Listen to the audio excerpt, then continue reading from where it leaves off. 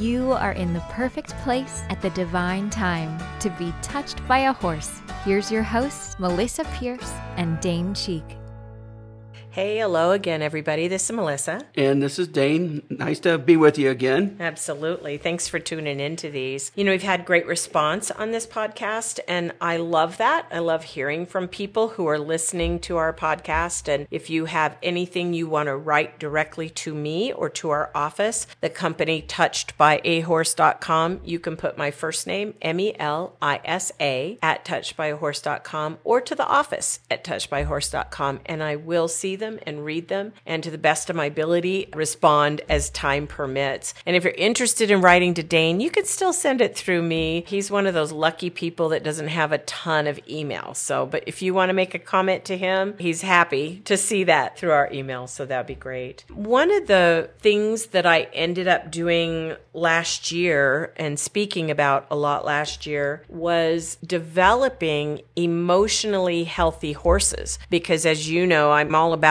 emotionally healthy people, right? And that's the work that I do as a therapist and a coach. And my horses are my partners in this work. But a large part of my life has been as a professional breeder of horses, both my Arizona facility and in Colorado. By the time you and I were together, I believe I had my last mare who was bred and foaled on that property. Do you remember when that little baby was born? Oh, yeah, I do. Solo.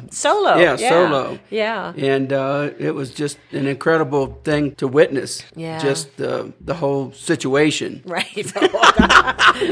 That's a male answer, the whole situation. And that absolutely is the truth. I had this really cute little mare. Her name was Up to Something, and she was in foal and due to foal out. And she did one morning, had this beautiful paint colt, and I named him Solo because as a breeder, I really don't believe in having one colt born all by itself. Really hard for them to grow up and have good manners or a realistic picture of the horse world being by themselves, but it's the way life worked out for me, and I was so glad you got to have that experience because it's a one of a kind. So what do you remember about, like, when you first were in my life? You remember Gobar real well, right? Oh, yeah. Me not knowing a lot about horses, he was pretty much a gentle giant. Yeah, he was. Because we would go into his pen, and you would always be saying things to the nature of, you shouldn't be in there.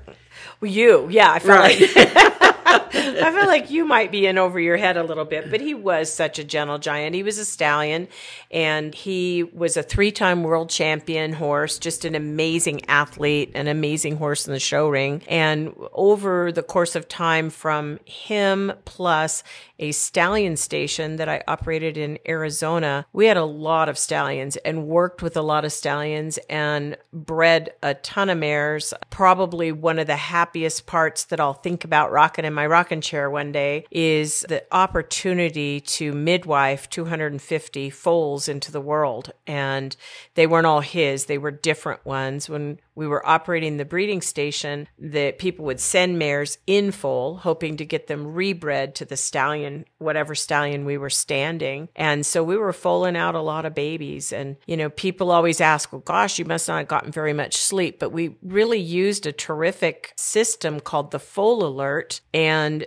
the Foal Alert is a magnet system that's literally sewn into the vulva of the mare when she's close to getting ready to foal. And when the sac originally comes out, it breaks the contact between the two magnets, and it sets off your cell phone to start saying, hey, you've got a baby coming through. And so we didn't miss the babies being born. And gosh, prior to that, before that system came along, I was like everybody else. I was waking up every hour or two all night long to see if there was a new baby there and if the mare needed help and all of that kind of thing. But really, after Foal Alert, I had a chance to witness and be a part of well over 200, close to 250 foals coming into the world. I don't believe you used the Foal Alert on Solo. I didn't use a Foal Alert on Solo because it was just one mare. We had moved from my big breeding breeding farm. And so it was much more of a, quieter setup. It wasn't a professional breeding setup at that point in my career. So no, I did not with Solo. So I missed his actual entry into the world. But what an adorable baby. He was really a cutie. So people ask me, because I've had a deep and long career in breeding horses and bringing babies into the world, and what creates an emotionally healthy horse is a big part of who I am. I believe that women like Jane Goodall, who taught the world a lot about the apes and their communication system and their emotions and the fact that they were in family bonds, etc. And certainly people have done that for the sea creatures of whales, etc. And people early like Jacques Cousteau, who very early on in the 60s, 70s, and 80s was talking about how whales communicate and how dolphins are out there to offer safe harbor and protection to ships. A lot of things that today in 2021 are taken for granted as being truth were really new thought in the 70s and 80s. And I was one of those people speaking about horses among other people who did that. But when I would say to horsemen or express that feeling to maybe a rancher or a trainer, etc., that horses have a broad and deep emotional field, that was definitely new thought. I mean, I was told many times, I don't think horses experience grief at all. And I stand here as a human that says, oh, yes, they do. They know when they've lost a pasture mate. They feel grief when they've lost a human partner. And they do have a broad field of emotions. Yeah, I think I've witnessed that firsthand. Mm-hmm. Maybe because you don't have a big depth field in horses, right, and you're a sensitive person, you're able to see that. Yeah, see that in them for sure. So part of what people ask me is, where does that start for a horse to be emotionally healthy? And I actually think I've had the privilege of deciding what mare will be crossed with what stallion. And not all of us have that opportunity in life. And these are some of the things that I've learned. One, I believe that most male horses should be geldings. We always say the perfect horse is the gelding. He's not troubled with hormonal systems like the mare is. He's not full of testosterone like the stallion is.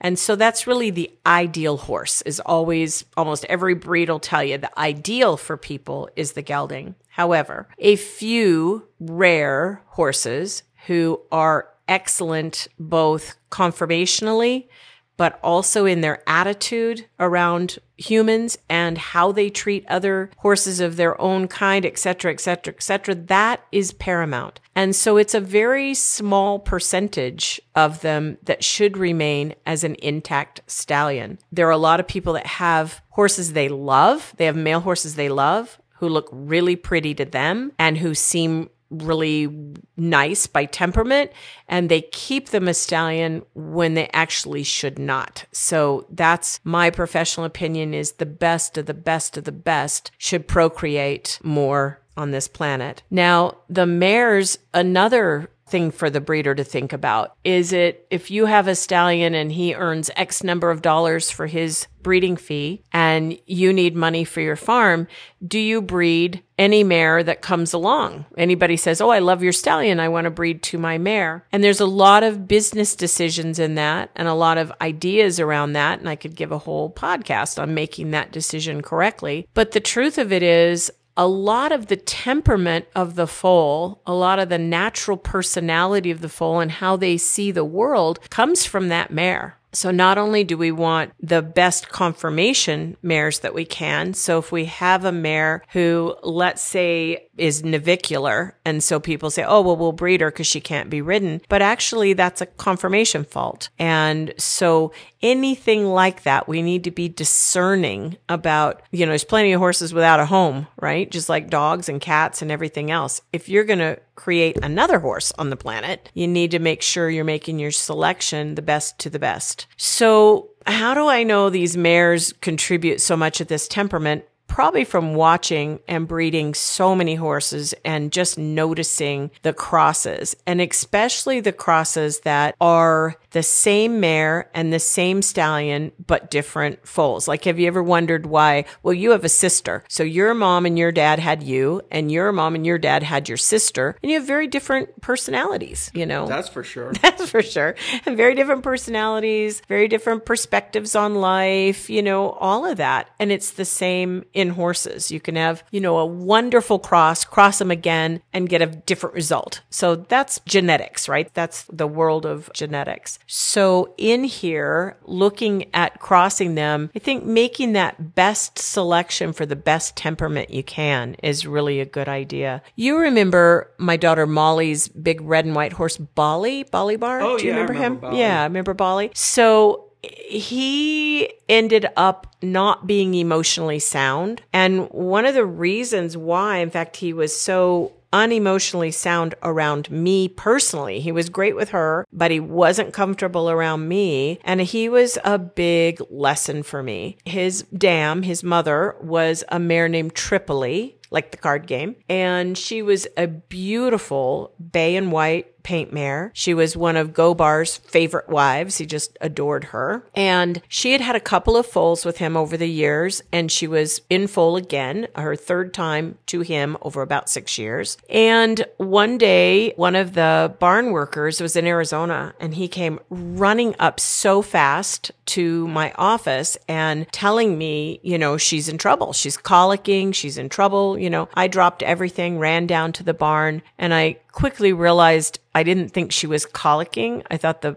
baby was coming too soon. The foal was coming too soon. She was about 7 weeks before her due date. And if you don't know, mares are in foal on average 11 months, 11 days. So they're close to a year that they're in foal. 11 months, 11 days is the average. So we had the vet en route, and the vet showed up and checked everything. And the vet said, that foal is no longer alive. It's inside your mare. We need to give her some Pitocin and have her deliver this foal. And what's going to be safest for her is for her to do it on her feet, not laying down. So we brought this foal, sadly, with tears in my eyes and crying all over the place, this already deceased foal into the world. When he came out and when he dropped, I reached for him, even though I knew he was deceased. I didn't want him to drop onto the ground like a sack of potatoes. My heart couldn't take it. So I reached and grabbed the sack and him and just kind of easily laid him on the ground. And as fate would have it, he was a gorgeous black and white and bay tricolor paint colt, just really striking. So what had happened to him was she had twisted the umbilical cord twice, and he suffocated internal to her, which is rare, but it can happen in breeding horses. So here, this is the lesson she taught me. Here was this gorgeous foal. She passes her after birth. The vet is still at her head. I'm at her rear with the foal. We let her turn around and see the foal because for the mare, it's the best way for them to accept and to understand that their foal is in fact dead. And the only way they're going to get that through to themselves is much like humans, is to see the baby. So as painful as it was for the mare, she sniffs this baby, she paws him, she nudges him with her nose. It occurs to her he's not moving, he's not alive, but her big brown eyes came up to me. I was squatted down and kneeling down over him,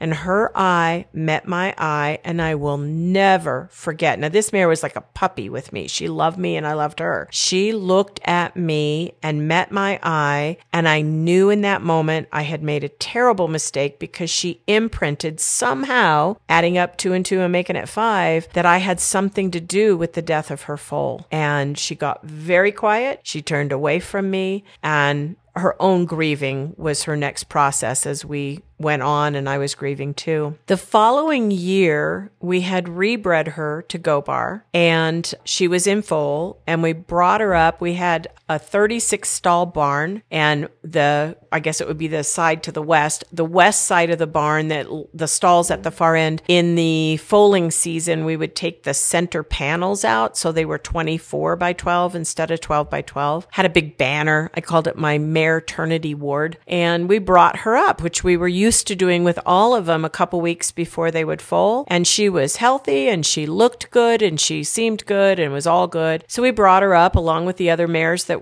was their time to come up. We put the foal alert on her. Everything was great. But when I would walk by the barn aisle, instead of being my sweet dear Tripoli, she would race to the bars of the stall and run her teeth back and forth on those bars with her ears pinned, that third eyelid that a horse drops when they're really angry. And just like she would rip me a new one if she could, she would just go after me. And she was threatening me with all she had. She was threatening me, do not come in this stall. So thank goodness I had a good staff. And I said, I'm not sure what that's about for her, but I want to respect her wishes. So I'm not going in with this mare. And they took over the process. So when it finally came time for her to foal, she didn't change her mind. The foal is born. He's healthy. We named him Bali. He's a big red and white colt, beautiful colt. And of course, that's the one my daughter wanted to keep for herself. That's how life works. But she still didn't want me to have anything to do with him. And I realized she has locked the death of that foal last year. It connected with me, who I am personally to her. There's no telling her any different. She had herself convinced. So over the first month of Bali's life, I gave her space, but I'm in the barn, right? I'm saddling up, I'm riding, I'm taking other horses out, I'm foaling other mares out. I mean, I'm in the barn. And anytime I was around, she'd push him to the off side of her next to the wall. She'd do anything to keep me away from her baby. And it was tragic for me, really painful for me to realize that that's where she was. And it didn't matter if I went in and, we had a haltered rope on her and somebody holding her and I could scratch his back and make friends with him. It didn't matter. She imprinted to him, you can trust everybody in the world, but not her. And so what happened is he grew up, he would weave, which if you're not a horseman, it means lean all his weight on his front right hoof and then all his weight on the front left and then all his weight on the front right, kind of back and forth. And he'd weave like that if he heard my voice or he saw me. And that was the horse's whole life. He did this because, of course, my daughter wanted to keep him. I remember seeing that. You remember seeing him do that? It was tragic. And he didn't do it. He didn't weave for anybody else. And so he stayed sound. Otherwise, he wouldn't have. And I just gave him a ton of space, I remember seeing him do that at Mark's ranch. When I showed up. You would show up. Years later, like he was 18, I think, when we went out to Mark's ranch where he was being kept at the time. And yeah, I would show up. Mark had never seen anything like it. He'd realize who was there and he'd begin to weave. Now I rode him and I was with him and I tried to get him over it and I gave him baths. I did everything I could. But to be honest, his mom had convinced him and I wanted to respect that it wasn't comfortable for him. So kind of a sad thing. The reason I tell that whole story is because if you doubt if horses have emotions, please don't doubt that. They have deep, deep, deep emotions. They have memories in a different way than we do. Maybe one podcast I'll talk about the human brain versus the equine brain. They operate quite differently. But he and the mare I ended up taking on to a different breeder. I traded a different breeder who I trusted to have Tripoli, and I took another mare named Mariposa for me, and we just swapped out because I felt it was also very cruel to breed her again and keep her where she wasn't feeling safe when she foaled. So they have deep emotions and they connect an imprint of a photo in their brain, a moment that they snap the camera and they add up 2 and 2, and that is their truth and that is where they are. And it's the only time I made that mistake in my life. It was so costly, but it was a deep one. And I think the answer is for me anyway, was to rectify it in every way that I could and stay very conscious to that. So breeding the best mares to the best stallions that are possible, having the best experience for the mare when she's foaling. So now the other 99 times, right, that I had foals, they went really, really well. And I always felt close with all my brood mares who spent their life out in a big pasture. They had a giant big grassy pasture. They were allowed, once they were far enough in foal, to just go out and be a horse until it was time to bring them in. They always had all their vaccinations. They need special vaccinations for the foal as they're going through it. I had a great breeding crew that would make a really fun podcast to chat about sometime. My wonderful, wonderful breeding crew. So when the foals are being born, if the breeder is fortunate to have a barn, then I do think the best thing in my case was always to bring the mares in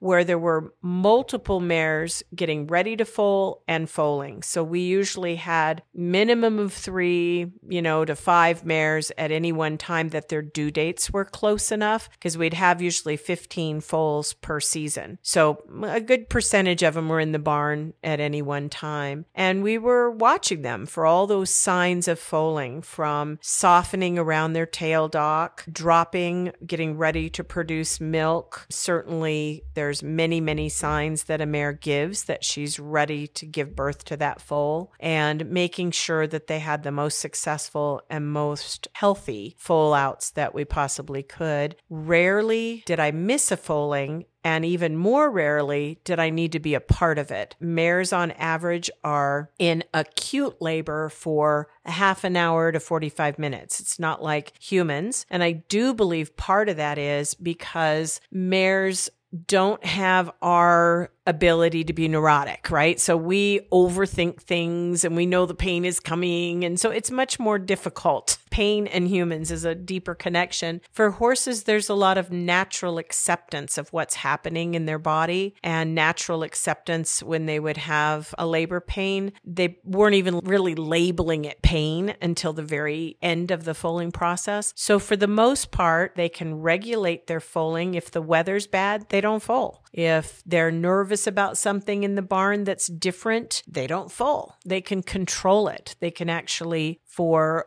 quite a while, really control it until they believe it's a super time to have that baby. And that's why out in the wild or in nature, they'll usually foal about an hour to 2 hours before the sun comes up. And the reason for that is the mare wants the baby born in the dark because it's a safer time for them with predators, and for that foal to be up on all fours, have drank their first milk, be attached to them for following them, and be ready to run if necessary. So that's the natural way most mares will foal very early, 4 a.m., etc. The more domesticated the mare, I have had mares who have foaled at 4 in the afternoon and got it over with before dinner, So, but those are really, really, really domesticated mares that have a long lineage of doing that.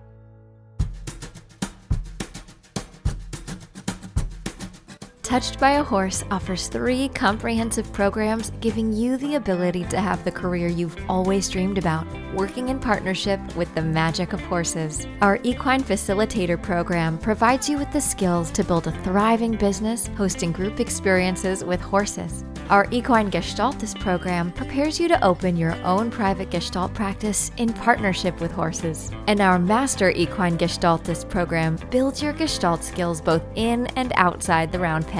All of our programs include in-depth live classes, business growth training, and a supportive community of herd members to collaborate with and learn from. Visit our website at touchedbyahorse.com to learn more about which program is right for you and your healing herd. So having the mare have this simple, loving, easy, safe way that she's been in the barn for 2 weeks. She knows the routine of the barn. She knows who is usually in the barn, keeping things quiet, keeping a nice, safe place so she can relax and have this foal. And like I say, very rarely do humans need to be a part of it. As a breeder, I'll tell you there are 6 positions that a foal can show up in, and only 1 or 2 are any good. So you can have the crisis foals where they're coming out the wrong way, a way that's going to harm the mare or harm the foal, their necks turned around backwards. There are reasons why humans sometimes need to get involved. and that's again, a whole nother topic, but there are reasons why we have to. However, 95% of the time you really don't. You're going to make it worse if you're doing anything other than standing there, make sure they come out. The best way and the normal way and the way most foals come out and the way you want, it looks as if they're sort of diving out. So the mare lays down. She may get up and down a couple times. Then she finally lays down. Sometimes she'll lay out all the way flat with her neck flat. Other times she'll keep her head up. It's her comfortability. And when the foal starts to come out, you see the sack first in the water, and then you see two little hooves, and the hooves are upright. So they're the way you would see a hoof on a horse that's standing on the ground. They're the top of the hoof is what you're seeing come out. Sometimes one hoof is extended forward and the other hoof is back just a little bit, but like just a little bit, a few inches. And they're kind of like diving out of mom. And then you see the knees. And by then you should start seeing the muzzle and the nose and the head and the ears. And they're just so adorable. And then pretty much she gives one more push and they're out with shoulders, hips, and all these legs. And you wonder, how did all that fit inside my pretty mare? So then the mare is happy to have that out for sure. There's a whole lot more on breeding. And if you have questions, write to me and I'm happy to assist anybody that has mares that are getting ready to foal. It's exciting. It's nerve-wracking. It's fun, and there's nothing cuter. Within a very short period of time, that mare has cleared the airway for that foal. She's encouraged him to break through the sack and get up on his feet. She should be up on her feet, and you do not want to see your mare laying down again unless she's passing placenta. She could lay down one more time and pass placenta. After that, if your mare's laying down, that is a red flag. So you want your mare to be up and on her feet and beginning to feel stationary on her feet, and the foal to find the milk teat and to begin to nurse and get all that colostrum. It's important that the mares have a chance with their baby to bond without humans being in the stall. So every breeder has a different feeling about this. For me, I want to see that baby without human touch. For the first number of hours, I want to see him nursing, and I want to see him really being normal and going over to her and finding her and kind of observing, how that foal and mare are bonding and attaching. And then from there, it's fine. We need to go in. Sometimes your vet will ask you to give the foal an enema to clear the last of his meconium out. And sometimes you want to go in and make sure veterinary wise, whatever your vet has asked you to do for the foal, that's done. But real imprinting of a foal, I don't like to do until I know that mother and foal are really together. So a good 12 to 24 hours beyond what you have to do for veterinary care is ideal. And your mare needs some help and she needs some care and some things to be checked out as well. So that's that first incoming time. After that begins imprinting, and imprinting is one of those processes, again, that breeders all do differently. Some don't do it at all. I can tell a horse when I meet a horse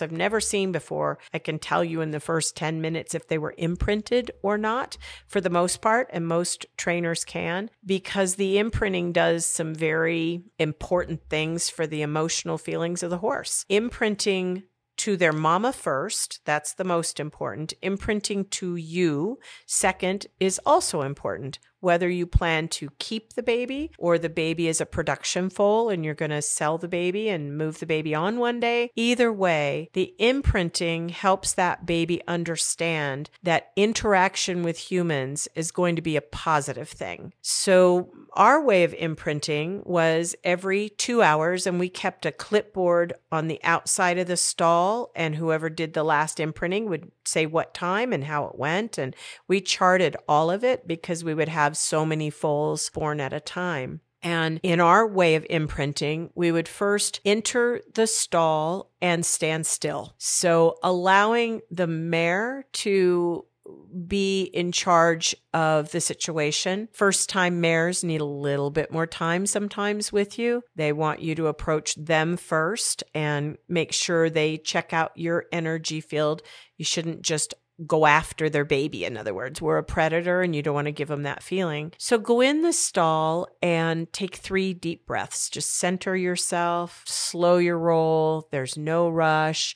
It's really about making sure that baby has the best experience with a human in the stall as they can. Some foals come loping right over on those long legs, 12, 15 hours old, and they're right over to you with great curiosity. Let them sniff you, see you, whatever they want. Others run to the far side of mom. They're going to have a little bit more timid way, and they're going to take mom's advice for it. Be okay, with whatever is there. Just be present to it. When your mare is comfortable, move yourself more into the center of the stall. And I used to watch the mare, but if she was fine with it, I would crouch down so my eyes were the same height as the baby. Now, a brand new, beautiful, cute as they can be colt can wheel around and kick quickly. So you've got to always be on your guard and be ready for them to express themselves with those little tiny hooves that hurt if you get kicked. So you want to be smart about it. But most of your foals come over curious, ears up, little nostrils flaring. They want to check you out as much as you're really wanting to get your hands on them as well. So that's your introduction. And one of the best introductions is to softly blow into their nostrils. Just really ever so softly exchange breath. Take a deep breath of what comes from their nostrils and breathe slowly and gently into theirs. Exchange information at a level that they can understand. And most horses, most new baby foals are really happy with that exchange. It's a much gentler exchange than exchanging touch or anything else quite yet. Then after you've exchanged breath for a second or two, bring your eyes to their eyes. Just to look into their eyes and have them look into yours, then lower your eyes back to the ground. So you're not in any way too aggressive or assertive, but you're just meeting them. It's a social meeting. They have no teeth when they're born, so you can put your fingers up, and some of them will lick or suck on your fingers just to kind of taste you and see what you're all about. Some want to do that on your face because they're curious about the horse face versus your face. And so let them explore you as much as you're exploring them. And for me, by the time they're about 24 to 30 hours old, I want to be able to put my hands all over their body. I want to be able to scratch their rump. I want to be able to slide my arm over their back and around their belly like a cinch will be one day. Have the halter on. I don't leave the halter on because I don't want them to get a hind leg caught in the halter, but they wear the halter for 10 or 15 minutes several times a day while we're in the stall with them, and to get that feeling of like, oh, you're here. That's great. And they're happy to see you, and they should be thinking of it like, oh, this is great. This is my playtime with my human, and I have my time with my mom. So what we did was 2 hours, 24 hours a day. Every 2 hours we went down, and whoever was on the imprinting would go in and follow this protocol with the babies. By the time they're 48 hours old, you can be lifting a hoof and knocking with your knuckles on the bottom of their hoof. They're one day going to stand quiet for a farrier. You can begin with one rope around their rump, leading them in the stall with your mare right there in the stall. So there's a lot to be said for this intimate interaction between the human and the foal that the foal learns every time a human comes in. They are kind, they are patient, they are fun. They're interesting. They're sweet to me. They're sweet to my mama. My mama's calm. A lot of mares by the 3rd or 4th day, they look at you like you're the babysitter. And they're like, oh, thank goodness, keep him occupied for a few minutes while I finish my breakfast or have my second cup of coffee. So the mares learn quickly that that's also going to be good for their foal as well. A maiden mare, a mare that's had her first baby, I would suggest to you that you do put a halter and lead rope on the mare. You have one person who's softly holding your mare while you're imprinting your foal to keep yourself safe and to keep your mare safe in that process so she doesn't make a mistake and, chase you out of the stall, because that can happen with a maiden mare. They're more overprotective. Once they've had a few foals, again, they look at you and say, this is great. Thank you for occupying his time for 10 minutes so that I can have a little relaxation and do what I'd like to do. So there's a lot to the imprint process. Imprinting, even the first 72 hours, changes the course of that horse's life, their whole life. And many, many, many horses are not imprinted. So I'll tell you that the way I can tell a horse is imprinted is usually by showing them the back of my hand and noticing how that stirs those memory cells. What's their approach to the back of my hand? Are they taking their left nostril and then their right nostril and then their left and then their right, drinking in information? Are they exchanging breath with me and interested in exchanging breathing together? Are they comfortable immediately to new sights, sounds, and things of me being around there? And all of that happens in horses that have been imprinted when they meet a stranger. And horses that haven't can be fabulous horses, but everything that is new for them is a little bit more difficult for them to assimilate, a little more standoffish, slightly more difficult for them to assimilate depending on what happens in their life. So where's Daddy all this time? Where's that stallion? What's his role in all of this? So I loved seeing my stallion's response to their foals. We did not bring the stallion down to the maternity ward for the stallion to see his baby, because the mare really doesn't want that. She is concerned. She wants to protect her baby. And so it's not like in humans where, sure, Daddy, hold the baby. It's not like that at all. However, when a little time goes by and the stallion's maybe in his stall and you walk the mare in foal by, which we'll talk about in another podcast, what's the safe way to do that? But you walk that mare by, she may pin her ears at him and act all tough, but she's proud of that baby and he's proud of that baby. He'll puff his chest up and he'll make all his head shaking and his noises and be all that, big Papa Daddy proud of his child, as he should be. And they never take an eye off him. They're thrilled that their mare is okay. They're thrilled that their baby is okay. And they are proud of their offspring. There's no doubt about it.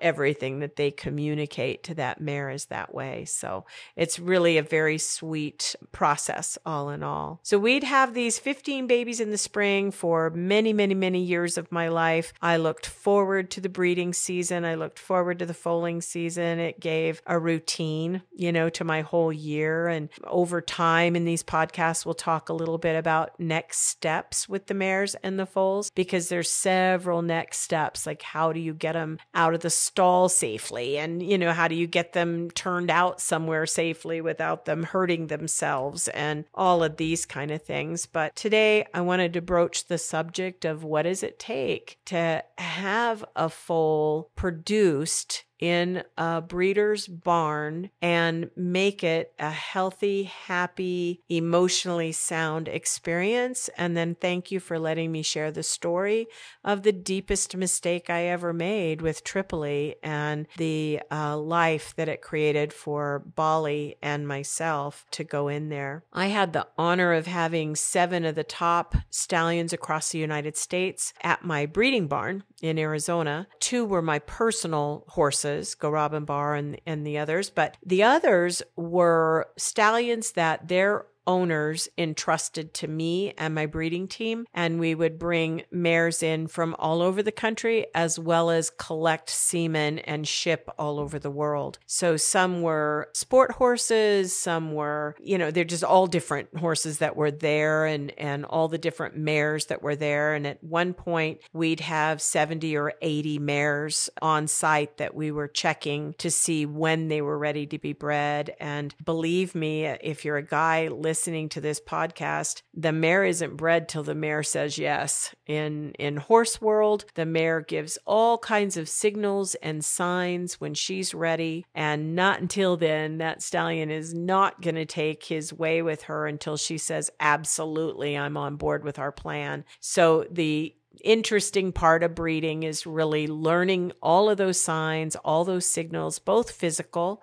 and emotional, and to help the ego of some of the stallions. When they'd come down, they'd do what's called teasing the mares, and it wasn't their day to breed, and they'd go back pretty darn discouraged. And then the day that they knew that their mare they were teasing out of the group said yes, they were excited, extraordinarily excited. So we did both live cover and artificial, and depending on what the stallion owner wanted was how we decided that. So some of them, the dollar value of the stallion is so high that they want it to be artificial. And there's actually an artificial dummy that is in the breeding barn. And we would take some of the scent of the mare, place that on the dummy. The stallion actually mounts the dummy and is collected from there, and then it's placed into the mare. Certainly safer. And then there were live cover, and in the live cover, you could really see the stallions who had been raised to be a live cover breeder. My horse Gobar was when he was young. They took this risk with him and they turned him out as a 2-year-old with a bunch of very, very, very seasoned broodmares that knew the game. And they schooled him. They taught him, oh, no, young man. And it was a rough and painful lesson for him, but he learned and he became a respectful stallion who was very honoring of the mares and went about it in a super, super respectful way. So it was good. And he didn't smoke a cigar afterwards. So it was all good. So that's what I have to say about that today. How about you? You didn't know half of this, did you, babe? I did not, but I remember you telling me a story about Gobar passing out at one time. Oh, it wasn't. It wasn't him, but you've got a good memory. It wasn't him. It was a big gray Tricaner, who was huge. He was really, really tall, big, gorgeous horse, worth a bunch of money, big sport horse, beauty guy, dressage horse. And he was a young stallion, and he was artificial insemination only because of his dollar value. And it would literally take 2 of my helpers. We were an all-female crew, one on one side of him with a lead rope and one on the other side of him to bring him down. He was like leading an airplane. Most of the time he was just a big, gentle pussycat. But when he knew it was his turn to be collected for breeding, he got a little excited. So he'd come down and he would mount that dummy. And that's the story you're remembering.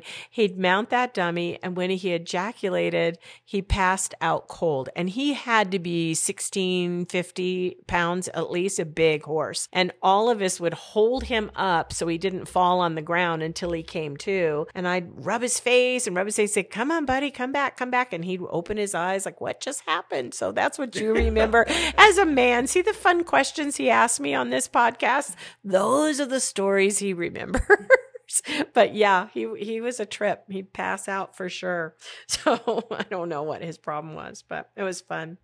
So I can't wait. On our next podcast, I think we'll take it to the next step on this journey of, okay, so now you have this little baby and a mom, and it's imprinted and it's inside the stall and it's wearing a halter. How do you safely get this baby outside? And that's, believe it or not, if you've had foals, that's a scary day. What do you do next? And how do you do it where that foal is really emotionally secure? Eventually in this series, I will speak to those of you who have found your horse partners when they're much older. You don't know what happened to them as a baby. You have no idea what happened to them. And now you have this full-grown horse that you suspect maybe has some emotional trauma. And what do you do about that? So we will get there, but I'm going to go through the series painstakingly clear on the breeding process and how do you raise them emotionally to begin with. Make sense? Yes, it does. All right. Don't forget a shout out. Oh, shout out. Thank you for reminding me. Hope Through Horses is our sponsor for this podcast. Hope Through Horses is a nonprofit of incredibly beautiful people who are standing in the world as a nonprofit to assist people who want to either get assistance in tuition into our program to become a light worker and coach in our EGC method, but also for our coaches to be able to say, I have some clients who who I want to work with and they can't afford the fee. Is it possible that Hope Through Horses could assist with that? And they help our graduates with all kinds of projects and things. And we deeply thank Hope Through Horses for supporting Touched by a Horse in the kind ways that they do. And one of which is making this podcast affordable for us to do. Thank you, hopethroughhorses.com. Amen. Amen. Yeah. Amen. Amen.